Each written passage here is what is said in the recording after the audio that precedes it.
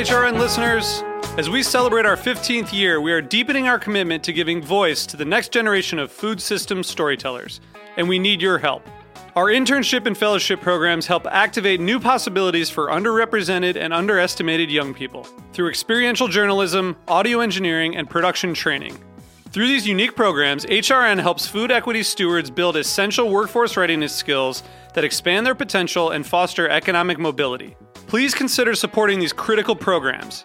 And with a minimum donation, you can be entered to win a dinner for two at an amazing restaurant in one of 8 cities and tickets to a concert at a great venue in one of those cities. We have incredible partners across the country who have donated, as they also share our passion for helping to educate the next generation of food systems storytellers. Check out heritageradionetwork.org/15 to donate and enter to win today. That's heritageradionetwork.org/15 to donate and enter to win today. And make sure you donate before March 31st. Thank you.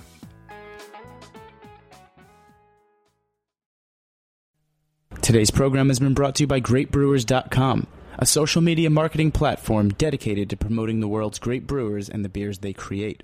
For more information, visit GreatBrewers.com. Hi, this is Joe Campanelli, the host of In the Drink. You're listening to Heritage Radio Network, broadcasting live from Bushwick, Brooklyn.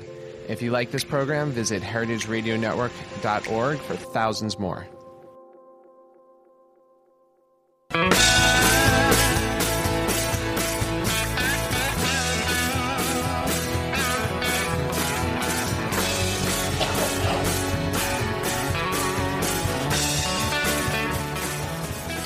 Hey, it's Beer Sessions Radio on the Heritage Radio Network. I'm Jimmy Carboni from Jimmy's Number 43 and the Good Beer Seal.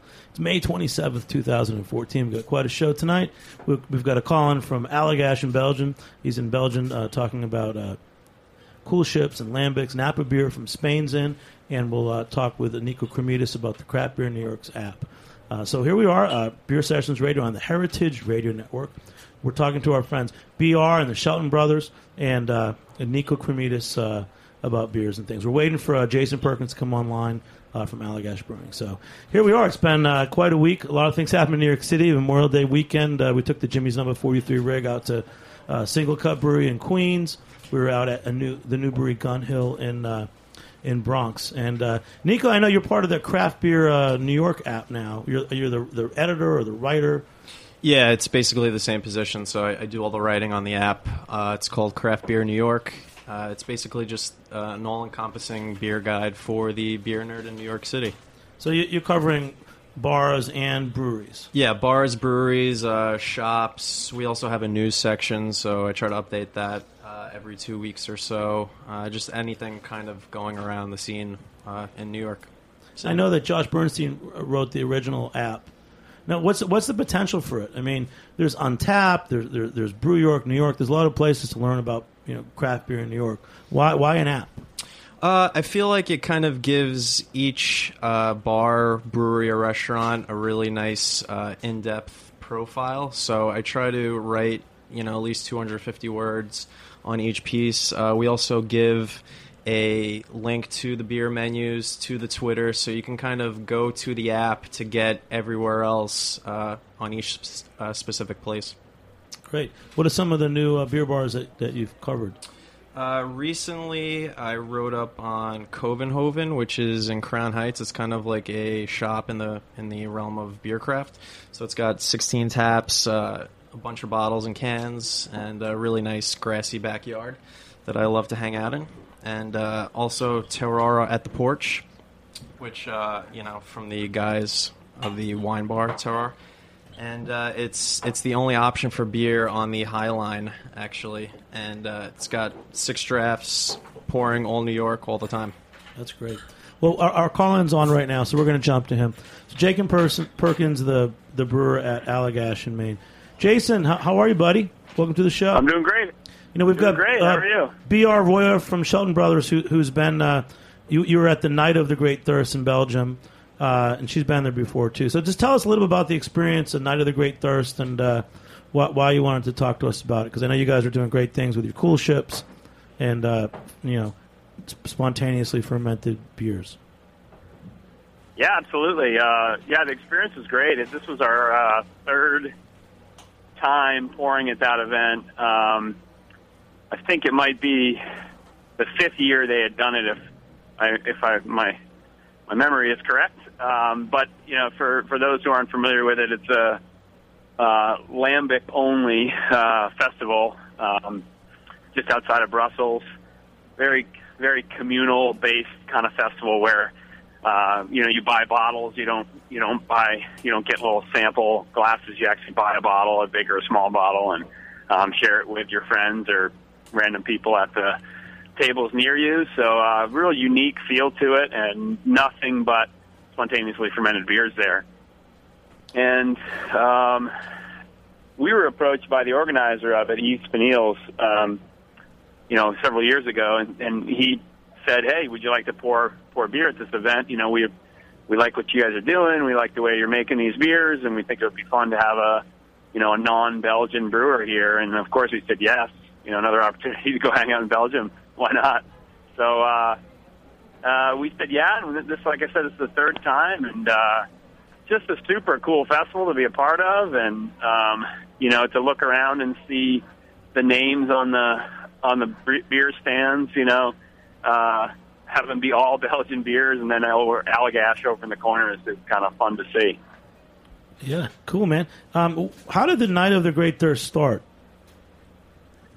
So there's a big story behind it, right? Yeah, the tradition behind it, and of course the organizer can speak to it a lot better than me, but my understanding is that it was kind of a response to some legislation that was being proposed in Belgium that was going to basically enforce some new restrictions upon lambic breweries. Lambic breweries are doing spontaneous fermentation and open fermentation, not open fermentation, but open cooling. And there was a Food Safety Act of some kind that was coming about that would mean that these breweries would have to change their practices, change the way they, the areas around their cool ship, which is, of course, a very vital part of that process. And so it was kind of a rebellion, if you will, against that. And so it was designed to raise some money against it and band the brewers together and have them, be like one force kind of thing. So that was kind of the original impetus behind it. There's also a small cafe in the same town called Insurance Against the Great Thirst, which is a teeny little cafe. It's only open on Sundays for a few hours. That has an incredible lambic selection as well. And it's the owners of that pub, that family, who started the festival. That's great, man. Tell us a little bit about the different styles of sour beers and what you guys in particular make at Allagash. Because I've heard so many stories. There's sour mashing, there's wild fermentation. What's the difference between them? Yeah, I mean, there's a long answer to that question. I mean, it's complicated. We at Allagash do lots of different styles of wild beers, and we tend to kind of group them into that description, wild beers, not necessarily sour beers, because that is certainly a component in some of the beers that we make, some acidity that adds to palatability and adds some interesting flavor to the beer. But there's also beers that are, say, just Brettanomyces-focused beers that I would not call sour, but are very much still, unconventional in the grand scheme of the brewing world. So the way we often describe it is anything that we call a wild beer would be anything that has something other than brewer's yeast, traditional Saccharomyces yeast in it.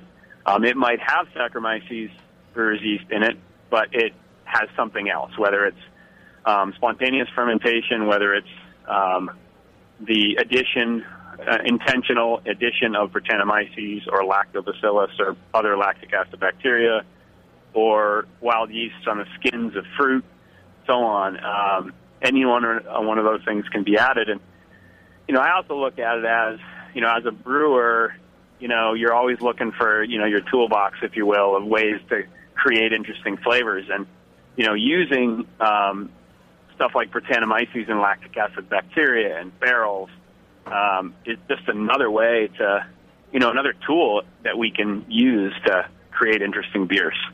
So it's quite a wide range of technique for making those kind of beers. And then tell us about your cool ship beers, because no one in New York gets to get your cool ship beers. Apparently, you have to go to the brewery in Portland, Maine.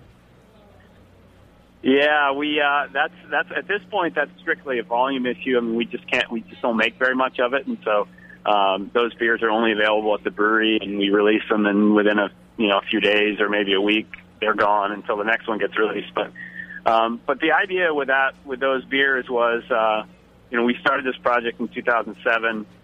We'd always been big fans of lambic beers, spontaneously fermented beers, and we weren't necessarily trying to make a lambic clone or anything like that. We were just kind of curious. The traditional kind of mindset was you couldn't make these kind of spontaneously fermented beers well anywhere outside of the Seine Valley in Brussels. So within a short square mile area around Brussels, and that's where the great lambic breweries of the world, Cantillon, Dry Fontaine, and Beaune, etc., are all in that area. But we were kind of curious, is this true? And could we in Portland, Maine, produce the same, beers in the same fashion in the spontaneous tradition? And so it started really as an experiment, and we invested a bunch of time and money into something that might not have ever done anything. We really didn't know. There's no way of knowing until we really went through the process. And we were pleasantly surprised when, in fact, these beers came out very nice. And, we've made some modifications over the years, but, these beers are made 100% spontaneously, and that's kind of a funny term, but basically what it means is we do not pitch any yeast, we do not add any cultured yeast. All of the inoculation of any kind of yeast or bacteria is done naturally in the cooling vessel, in the cool ship. Nico, do you think that the wild beer can be as big as the IPA? Because I was actually reading something on the Times today. Eric Asimov wrote about his love for Peekskill's Simple Sour, and I was actually surprised that he dedicated a whole article to spontaneous fermentation. Huh, that's interesting. That's a great beer, by the way. I love it. Jeff's doing some great stuff up there, but I don't know. I mean, I think it's hard to do anything on the scale that IPA is doing, and I think it's got, maybe a little bit more mass marketing appeal, maybe. But another thing that is restrictive to making a lot of these beers is time, and space. Especially if beer is made in spontaneous fashion, or some of the long-term aging beers. You're talking a year, 2 years, sometimes more, to create these beers, and so. That's limiting in terms of volume, but I think that the interest in these beers will inevitably grow. As long as brewers are still making them well, and I think luckily there's a bunch of brewers who are making it well. Unfortunately, there's some, in my opinion, who aren't. But for the most part, there's some really nice beers out there, and that I would put in that wild beer, sour beer category. So I think it'll continue to grow at a pretty rapid rate. As big as IPA, that's a tall order. PR, with Shelton Brothers, I know you've been to the festival, the Night of the Great Thirst, and you represent some of the great lambics. You want to say anything about what these beers are like or what they mean to you guys? I mean, we've always enjoyed them. Our first beer that we brought in when Shelton Brothers started was Cantillon Goose. Took a very, very long time to sell the container load of beer, which now goes in just a flash. But we've always enjoyed the traditionality of it, and the fact that it's something like a lot of beers back in the day would have had some element of wild beer character because people didn't know what yeast was. They didn't know necessarily how it worked. Things were being barrel-aged or barrel conditioned, so you're also getting the bacteria from the wood. So essentially, prior to Pasteur's discovery, and even following that when people really weren't good about sanitation, there would have been some element of funkiness, depending on how old the beer was. Younger beer, obviously, it wouldn't have had a chance to really grow. But, it's a style of beer. There's just so much complexity going on, especially when it's done right, in terms of the flavors, the aromas. They're great beers for pairing with food. They're great for sipping on their own. I love them, personally. But Well, it seems like every brewery I know now is doing some kind of sour beer. Whether it's Single Cut has a Kim, they're doing sour mashing, and it's mind boggling for me. I always thought that people wanted to separate. They only want to do sour beers in one brewery and non sour beers in another. I mean, Jason, you want to talk about that? I mean, how do you guys do your program? And do you have any sour beers in the same brewery? Is he gone? Jason's gone. All right, but. Usually people did want to keep it separate. Would be very scared of having, a wild yeast strain possibly contaminating their IPA or, their other beers. But with good sanitation practices and yeast management, it's really not been an issue. Hey, Jason. Yes. Okay. Yeah, I was just saying. Tell us how do you keep you have a brewery going and you're also doing the cool ship. So how do you keep the system separate, or because I'm just surprised that so many more breweries are actually making some type of sour beer. I know some of them have like a dedicated fermenter or something. Yeah. I mean, we work pretty hard to keep things separate and clean. I think a lot of brewers are nervous about mixing it, and it's valid. It's a very valid thing to be nervous about. I mean, the kind of irony of it is, the microbes the little organisms that we're using intentionally or creating an environment for in the case of spontaneous beer, those exact organisms are the exact ones that 99+% of the breweries in the world do everything they can to keep out of their beer. Beer is actually not a very hospitable environment for most microbes, which is a good thing, so we don't have to worry about the things that people make in milk and yogurt and chicken and stuff like that have to worry about, stuff that actually can hurt people.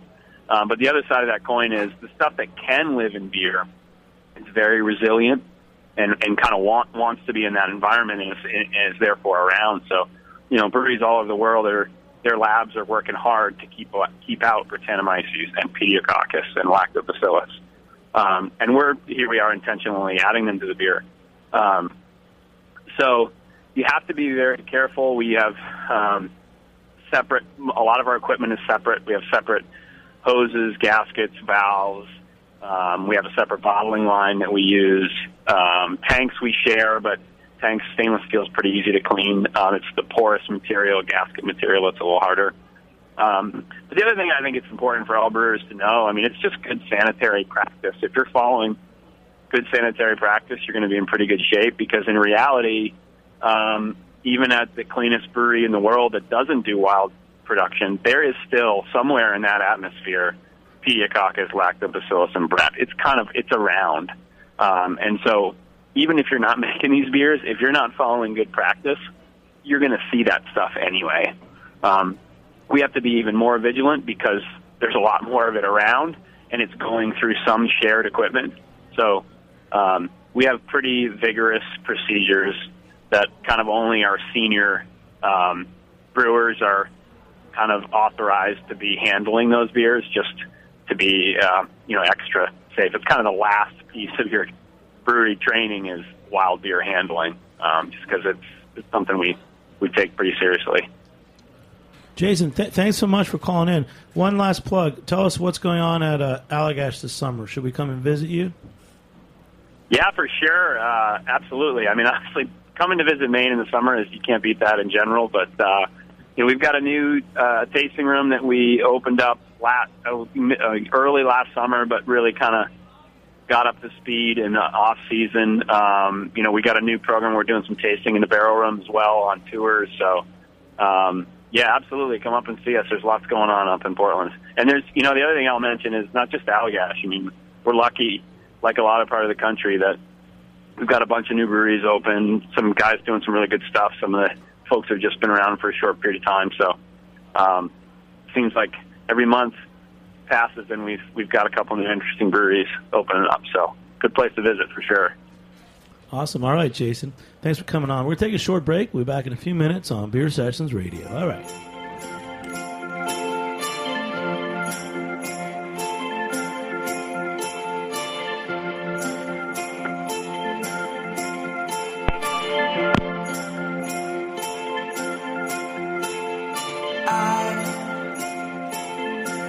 I know that I have weaknesses, and all that I So, you like good beer? Whether you're a craft beer pro or just had your first sip of an IPA, GreatBrewers.com is your #1 beer resource on the internet. GreatBrewers.com bridges the gap between the world's great brewers and the consumers who enjoy their products. With so much information and misinformation out there, GreatBrewers.com focuses on education and leaves no stone unturned. Take the Great Beer Test on their website and browse through an extensive product catalog. Download their mobile Beer Cloud app, which includes a GPS beer finder, a beer sommelier, and descriptions for over 5,000 different brews. What are you waiting for? Back up that passion for craft beer with some solid information and education. Visit GreatBrewers.com today. All right. Hey, welcome back to Beer Sessions Radio on the Heritage Radio Network. All right, we've got a great show. We just spoke with Jason Perkins from Allagash on the phone. We're talking about, sour beers and all that stuff. And most of all, it's pretty interesting, this night of the Great Thirst in Belgium, that actually the government was considering shutting down certain lambic breweries. And funny thing, again, over here, everybody in America is trying to make sour beers and lambic beers and all that. So that was a good talk. Jason Perkins, thanks again for calling in. The other story today, we've got the new cool brewers from Navarra in Spain. If you haven't been to Navarra, it's somewhere in Spain. And we've got two of the brewers, Juan and Alfredo, and Sven Bosch is going to talk for them. So tell us a little bit about Napa Beer, where the name came from, and just a little more about the identity of the brewery. Well, we started 5 years ago. Napa Beer is the two words. Napa means Navarra, but in the Basque language. And then beer, we put it in German because we have good friends in Germany. So we thought, okay, let's do both names together. And, when we started, that was only with two beers, with a Pilsner beer and a Dunkel. We still brew the Pils. We stop it with the Dunkel. And now we have a range of about 14 different beers. From IPAs, saisons, barley wines. Now we are starting also aging beers in wood, in oak barrels and whiskey barrels, wine barrels. So just looking for something different. No? Yeah. Sven, how about let's have Juan and Alfredo say hello in Spanish. Say a few words. Hello. Hello. Hola. Say your name. My name is Alfredo. And do you have anything you want to say in Spanish? In Spanish, Alfredo. Juan? Hi, my name is Juan, and I am a head brewer in Napa Beer. So let's talk about Spanish beer. We've met a few. I know Sheldon Brothers, you guys have a couple, don't you? What are some of the other Spanish beers you have? We have, I think there's about 4 or 5 right now, aside from Napa. We've got Del Montseny. We also have Aguillon, as well as Guino, which I'm probably massacring the pronunciation because I only speak French. You do it good. But you said, was it you told me that one of the Spanish breweries has a sour beer, because we were talking earlier today about exactly. other sour beers getting very popular sour beers. Yeah, they've got it's an English pale ale that's been aged for 1 year in French oak barrels. So it's it's sort of a, I can almost call it a sour with training wheels, in that it's approachable. It's not a super one-dimensional acetic bomb, but it's also something there's complexity enough for people who like sours to enjoy that. But most of our Spanish brewers are doing more along the more traditional lines, on some barrel aging. So what was there before, 20 years ago? What were the beers you could get in Spain? Well, 20 years ago in Spain, it was really bored for us because we had only industrial beers, like the big breweries, and then few beers from Belgium. But the last 4 or 5 years, the beer scene in Spain has changed a lot. And most of all, the past years. And now I think that there are more than 150 breweries, new breweries in Spain. Yes, the style is really traditional, pale ales, IPAs. Stouts, they're beginning with some stouts, really interesting stouts. And then saisons, that's some of our favorite style that we brew in Napa Beer. No? And Yeah, the people is also changing now because you know that Spain is a wine country. It's really difficult to fight against the wine, but we are doing our best, and I think the last years has changed a lot. People in Europe is looking after the Spanish beers. That was something that 5 years ago was impossible, and we are doing our best. We tried some like other our friends from Iberian Beer United. They were importing the Giesberger. Do you know Giesberger? Yeah. Lanjub, yeah. and Zagra. Saga, yeah. So are those comparable to you, or are you smaller than them? No, I think that we're really far from each other. So they do their best. In Lanjub is from Tarragona, in Catalonia. We are in the País Basque. Sagra is in the center of Spain, in Toledo, and they are doing their best also. Even Lanjub did some collaboration brews with Brian from Stillwater. This year we have done 5 collaborations with people like Mikkeller, Nogno, and Bruggerit, also Lervik, and Beavertown from England. And that's what we are doing now. So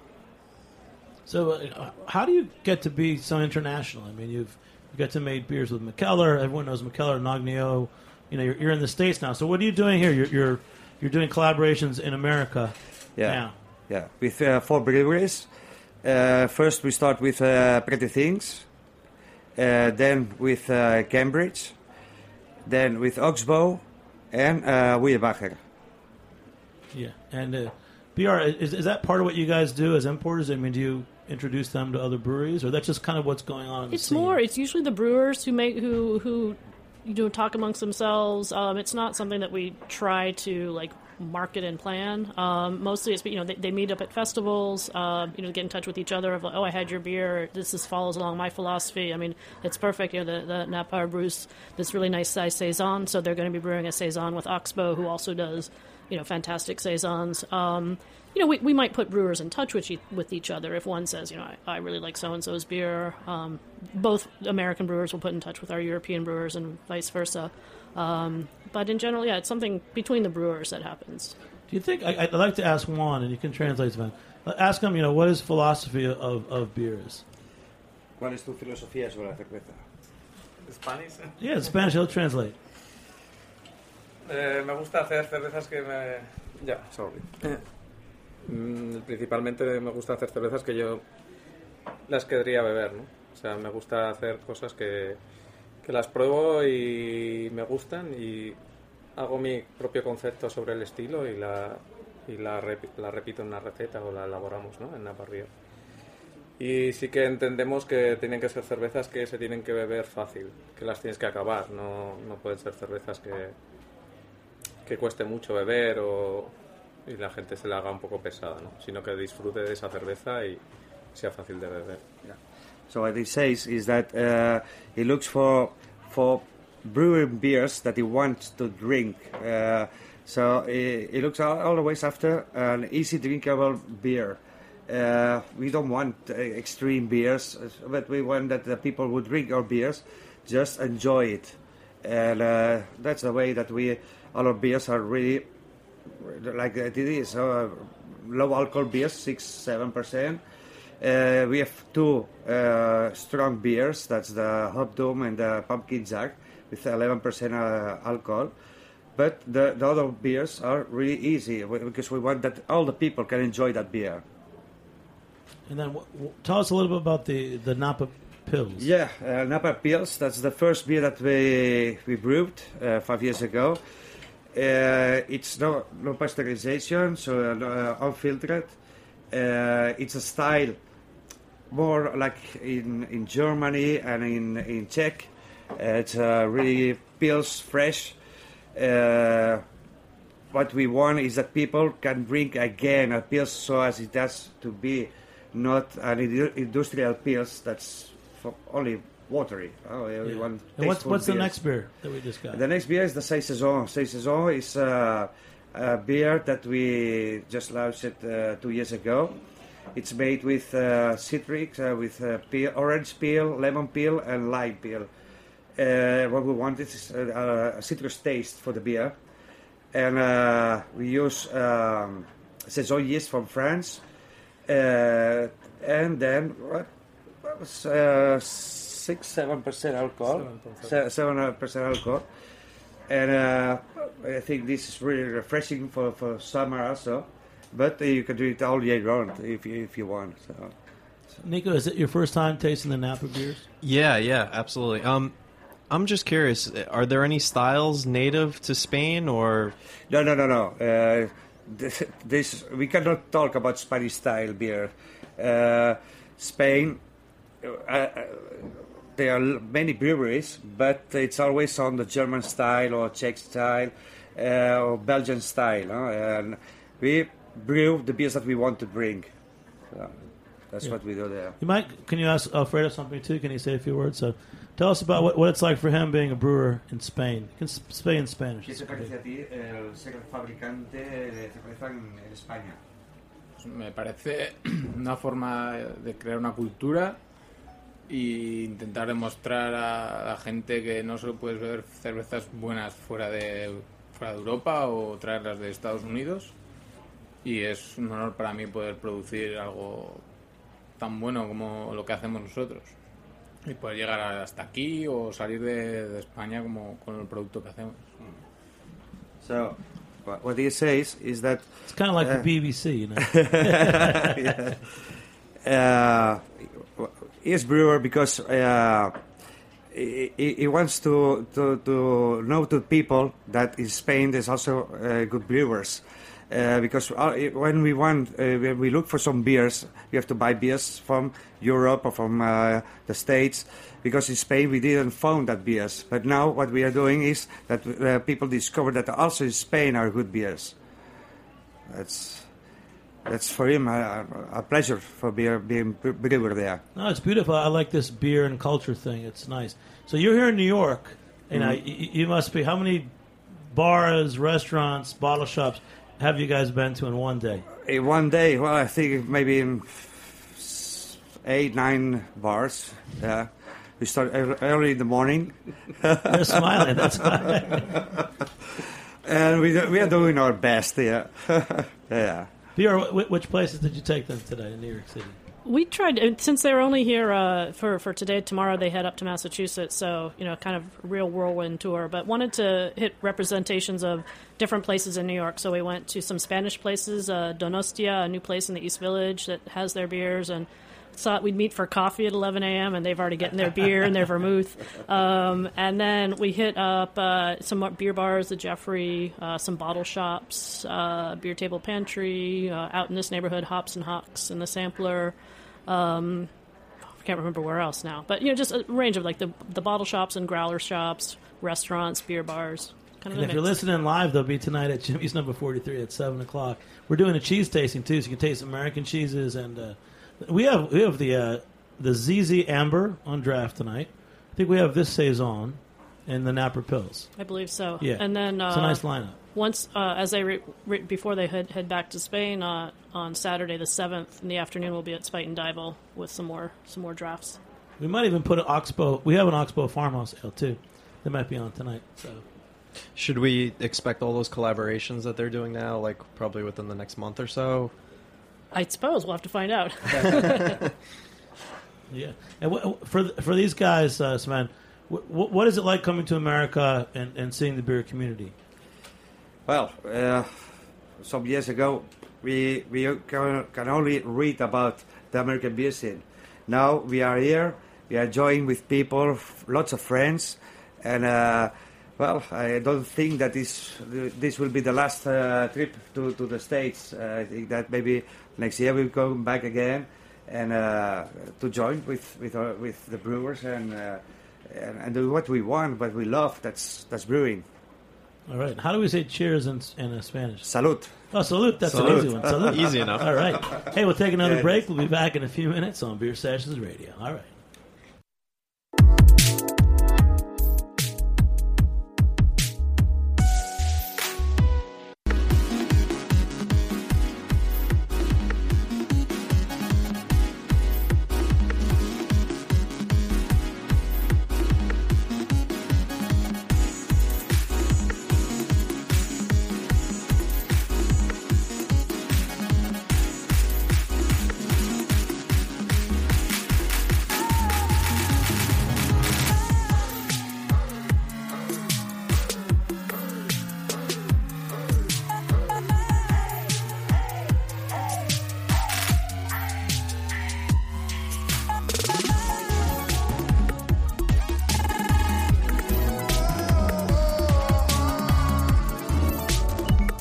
Hey. Welcome back to Beer Sessions Radio on the Heritage Radio Network. We're out at Roberta's in Bushwick, Brooklyn. We're going to sit down and have a little food, including the pizza, and then we're off to Jimmy's number 43 for a cheese tasting, and we'll try some of the Napa beers. So this is a great place, heritageradionetwork.org. I highly recommend. Go online and become a member. I think these days there's a sliding scale. There's many ways you can join, but just know you're supporting the up-and-coming great food radio network. There's over 30 shows right now, and we're very proud to be. I think we have the most shows, most episodes so far, Beer Sessions Radio. So, of course, people like beer the most, and I like beer. So, we've got some great guests here tonight. We got Napa Beer from Spain, BR from Shelton Brothers, Nico Cremidas, a great beer writer who's also working on the Craft Beer New York app. So, hey, Savannah, you're the importer for the guys from Napa Beer. You're also their translator, and I know they understand me. I understand them. But you have to speak in English for them. So tell us about how did you become like this importer guy for this brewery in Spain? Well, when I met Napa Beer, that was 2-3 years ago. Well, I own a bar in Spain, and I started with the beer from Napa Beer, and that was a good relationship. And last year, they called me and they said, "Do you want to be partner of Napa Beer?" I said, "Yeah, of course." I didn't thought about it, so I said, "Yeah." And now we are 6 people. When the brewery started 5 years ago, there were only 3. And we have changed the brewery now for the 3rd time in 5 years. Now the brew house is from 30 hectares, and that's what we are doing. We have 2 brewers, that's Juan and Alfredo. Then we have Yosu. Yosu is the manager. Then we have Javier, he's helping me in the brewery. Then Alex, he lives in Madrid, but he helps us with the brewery also. And then I live in Barcelona, but I do my job with the marketing and export. So where do you sell the beer? We sell the beer in Norway, Denmark, Holland, France, and in the States. And now we're starting also in England. We start also in Italy and in Brazil. And then do people in Spain buy the beer too? Yeah. We have also part in the beer market in Spain, in Barcelona, Madrid, and in the south of Spain. And are you selling more beer in Spain or for export? No, for export. Yeah. Beer, what is it about that? I mean, we see a lot of small breweries like this. Is this what's going on in the world? I mean, is this export, specialty craft beer? It really depends on the country and the brewery. For some of the countries that we import beer from, we sell more here than they do in their own country. Simply maybe there's just not a beer culture in place. Notably, especially for the Spanish and the French beers, where there's such a culture of wine that it's very hard unless you're living near the brewery, if you're in the town near the brewery, or you're in a city like Barcelona or somewhere that has a good beer bar where people are getting into it. It can be very hard to make that transition from beer to wine in a culture where everyone's been for hundreds of years just because of the land, because they could only grow grapes and not grain and hops, where wine's been dominating for 1,000 years. So we have a few years to go before beer takes over. So Ben, I asked Alfredo and Juan, so when did they first start making beers? Were they home brewers? Were they doing it as a job? Yeah, Juan was a home brewer for maybe 10 years before the brewery. Yeah, 10 years home brewer. And then he started with the brewery. And Alfredo as home brewer for 2 years, no? More or less, yeah. Yeah. And how did Juan first get introduced to home brewing? ¿Cómo empezaste con la fabricación casera? Tengo familia en Alemania, en German, y empecé allí a conocer un poco la cerveza. Y cuando volvía otra vez de vacaciones de allí, pues empecé a elaborar cerveza en casa. He has some family in Germany. Then each year he traveled to Germany, and he met people drinking beers, enjoying beers. And then when he came back to Spain, he said, "Okay, let's try to introduce myself in the home brewing." Cool. Any questions, Nico? Do you see? I wanted to kind of, I guess, touch back on the international scope. Like, do you see a lot of countries starting to get into beer that were previously, for hundreds of years, just wine? Yeah, definitely. But it's a slow going, especially for the southern countries. We find. I mean, Italy. It's especially in northern Italy. They're brewing a lot of different styles with just really different ingredients. They're not doing traditional styles. So I think that's more. In some ways, it's less beer-like and just more of a beverage. But yeah, for France and Spain in particular, it's an uphill battle. Even in the States, we'll approach French restaurants, Spanish restaurants, and especially the old school ones. If they just think, oh no, it's beer, it's I've got the light lager, that's enough, or it's oh no, that's the peasants drink wine or drink beer. We're classy, we have wine. We do much better, actually, in American restaurants. We're much more forward-thinking in terms of their beverage program. But in terms of the countries themselves, it's getting better. It's just I think it just takes a while to change perceptions of that. And also, Paris, for example, has until recently had pretty much no beer bars that weren't just the giant Belgian imports. To get a local beer in a Parisian restaurant or bar was next to impossible. Now you're finding that, but that's only been in like the past 2-3 years. So, are there any beer festivals in Spain? Yeah. The last years, there are many beer fests. There's one in Barcelona, the Barcelona Beer Fest, in Madrid. Then by Carlos from Agullons, the beer festival Mediona. Each summer, that's, I think about 50, 60 breweries there. Then another beer fest is in Catalonia, in Blanes. Also beer fest with not only Spanish brewers, but also with beers from Italy or from Holland or Belgium. And and then little local beer fest, maybe with 10, 15 breweries. Yeah. Do they have any secret ingredients? That's some one. Of them. What's a secret ingredient in the Saison? ¿Cuál es el secreto de la saison o el ingrediente? No, it's very simple. It's brewed with orange and lemon peel, but it's a fresh orange and lemon peel. And the French saison, it's a French yeast. I don't know. So you're not afraid to tell your secrets? The secret is that there's one person there peeling the orange and the lemon for one day. But one thing they have is also what do they call that guy's job? His job is ¿cómo se llama que ya se peeler. Then we're getting dirty. Yeah. But I want to point out that they've recently changed the artist for their label. So if you can see the Pilsner is a very simple, sunny looking label, and then the Saison has got the vulture on it, and they've got the guy doing great label art. You say he's from the south, I think? Yeah, from Malaga, from the south of Spain. His name is Antonio Bravo, and he's a really good artist. So when we call him, we need a label for a new beer. Okay, well, what style of beer is it? Well, it's a Saison IPA. Okay, I will do some draws and I will show it to you maybe tomorrow. But no, 1 hour later he called us and say, okay, it's done. So and you can see that it's great job. You guys have a cool team. Yeah, we have. I like when you speak in English too, Juan. A little. I am learning in this moment English. What do you guys think of New York? Because I know it's your first time here. What do you think of it? Oh, well, it's great. We have met so many people and friends here.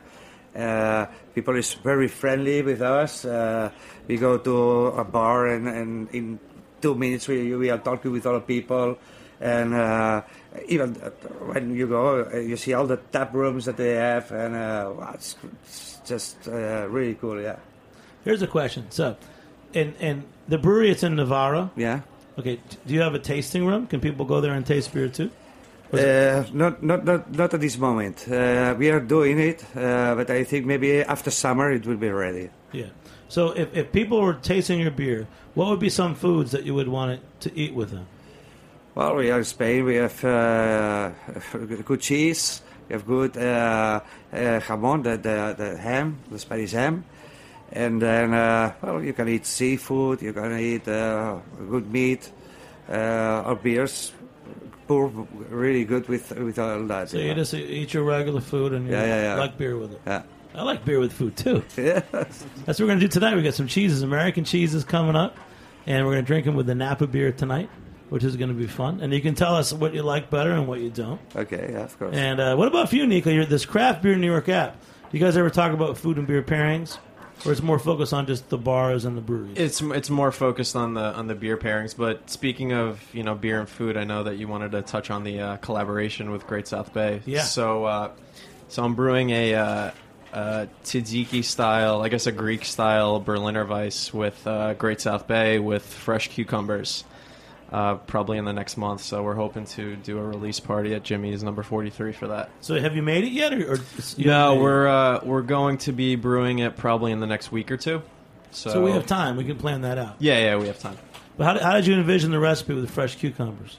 I don't know. I went to Great South Bay just to kind of, talk shop with the guys, and one thing led to another, after a few drinks, and we decided to brew something, and Nico Weiss was born. And you're also the columnist for Yankee Brew News. Yeah, Yankee Brew News and Long Island Pulse as well. So what's going on in the next couple of months in New York City beer scene? Well, I wanted to tie in also to, how we were talking about wild beers and just give a shout out to Transmitter Brewing. I think they were on the show recently, and they do all their beers fermented with Brett. They just opened in Long Island City. That's great. I actually I'm going to shout out for a friend, too. Patty Jackson opened up the old egg space. If you go to Williamsburg and Brooklyn, 135 North 5th Street, it's called Delaware and Hudson. She's doing great American food, and she's actually carrying Transmitter right now. Oh, great. She's doing wines, but she wants large format bottles, which is kind of interesting. Yeah, I'll have to check that out and get it in the app. Yeah, that's good. Beer, anything else you want to say about Napa beer? I mean, it's quite a tour. They're visiting Oxbow, Cambridge, Pretty Things, and Weyerbacher. Yeah, and then they'll be down in Philadelphia for, I think, one night for Philly Beer Week, which starts, I guess, next week, I think it does. So what kind of beer are they going to make at Weyerbacher? Because they make great IPAs. They're making an IPA. Oh, yeah? Naturally. All right. ¿Qué cerveza hacemos con Weyerbacher? Double IPA. Yeah. And Pretty Things is double IPA with Oxbow with a Saison. And Farmosa Saison. And with Cambridge is the same, Farmosa Saison, but the difference is much acid than a normal Saison. Yeah, a little bit more sour. What about Pretty Things? So, what are you making at Pretty Things? ¿Qué hacemos en Pretty Things? Pretty Things is a double IPA. It's the first double IPA for them. Pretty Things. Yeah. Nice. Do you think that the Spanish people would like the double IPA, like the really hoppy beers? Are they ready for that? Yeah. Yes, they are. Yeah, because you know that hops give really fresh taste for the beer, and Spain is a really warm country. It's really hot in summer, and people prefer an IPA, a double IPA, instead of a stout or imperial stout. For us, selling stouts is really difficult in Spain, but the IPAs and double IPAs are best sellers. All right. So if it's hot out, I should drink hoppy beer. Yeah. I like that.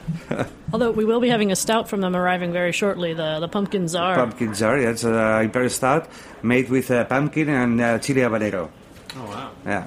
Well, I'll tell you, this is an interesting show. We spoke by phone to Jason Perkins in Maine, and we spoke through a translator with our new best friends from Spain, and we got an app working on it. Craft beer. I don't know. Who wants to sum up this show? This is a pretty good one. We have so much fun doing this show. International. I'll tell you, it was international. From New York to Spain. And Allagash to Spain, and this is pretty cool. I'd like to thank everybody. I have to say this show is pretty great. We've got to meet so many people from different countries and different states, and it does show what Heritage Radio Network can do. I think most of our listeners are actually from other countries and other states, and there's a great reach, and it's a really great network to be members of. A couple of shout-outs. We've got the Napa beer tasting tonight. Jimmy's number 43. I don't know if I went dead. Am I still alive? And coming up also next week, there's a very special event in New York, the New York Rare Beer Festival. It's with Taste New York and the New York State Brewers Association. There's over 26 brewers from New York State serving their most rare beers. And you can go to the brooklynbrewery.com website. It's neat. New York is stepping up its game. There's some cool events. Some brewers like Southern Tier, Big Alice, Keegan, Crossroads, Browns, and Peekskills, for example, will have some very rare, unusual beers you don't get to see in New York, and that's next Thursday. So go check it out on the brooklynbrewery.com website under events, the New York Rare Beer Festival on June 5th. We'll be there. It's going to be a great night. And thanks to everybody for coming on tonight. Thanks to our sponsors at greatbrewers.com. Helped to bring this podcast to you. Thanks to Juan, Alfredo, Sven, BR, Nico, and Jason for joining me here on the Heritage Radio Network. I'm Jimmy Carboni. Thanks to our producers, Maggie Seiden, Justin Kennedy, and engineer Jack Inslee. Thanks for listening. We'll see you next time on Beer Sessions Radio. All right, yeah. Thanks for listening to this program on heritageradionetwork.org. You can find all of our archived programs on our website or as podcasts in the iTunes Store by searching Heritage Radio Network. You can like us on Facebook and follow us on Twitter at @heritage_radio. You can email us questions at any time at info@heritageradionetwork.org. Heritage Radio Network is a non-profit organization. To donate and become a member, visit our website today. Thanks for listening.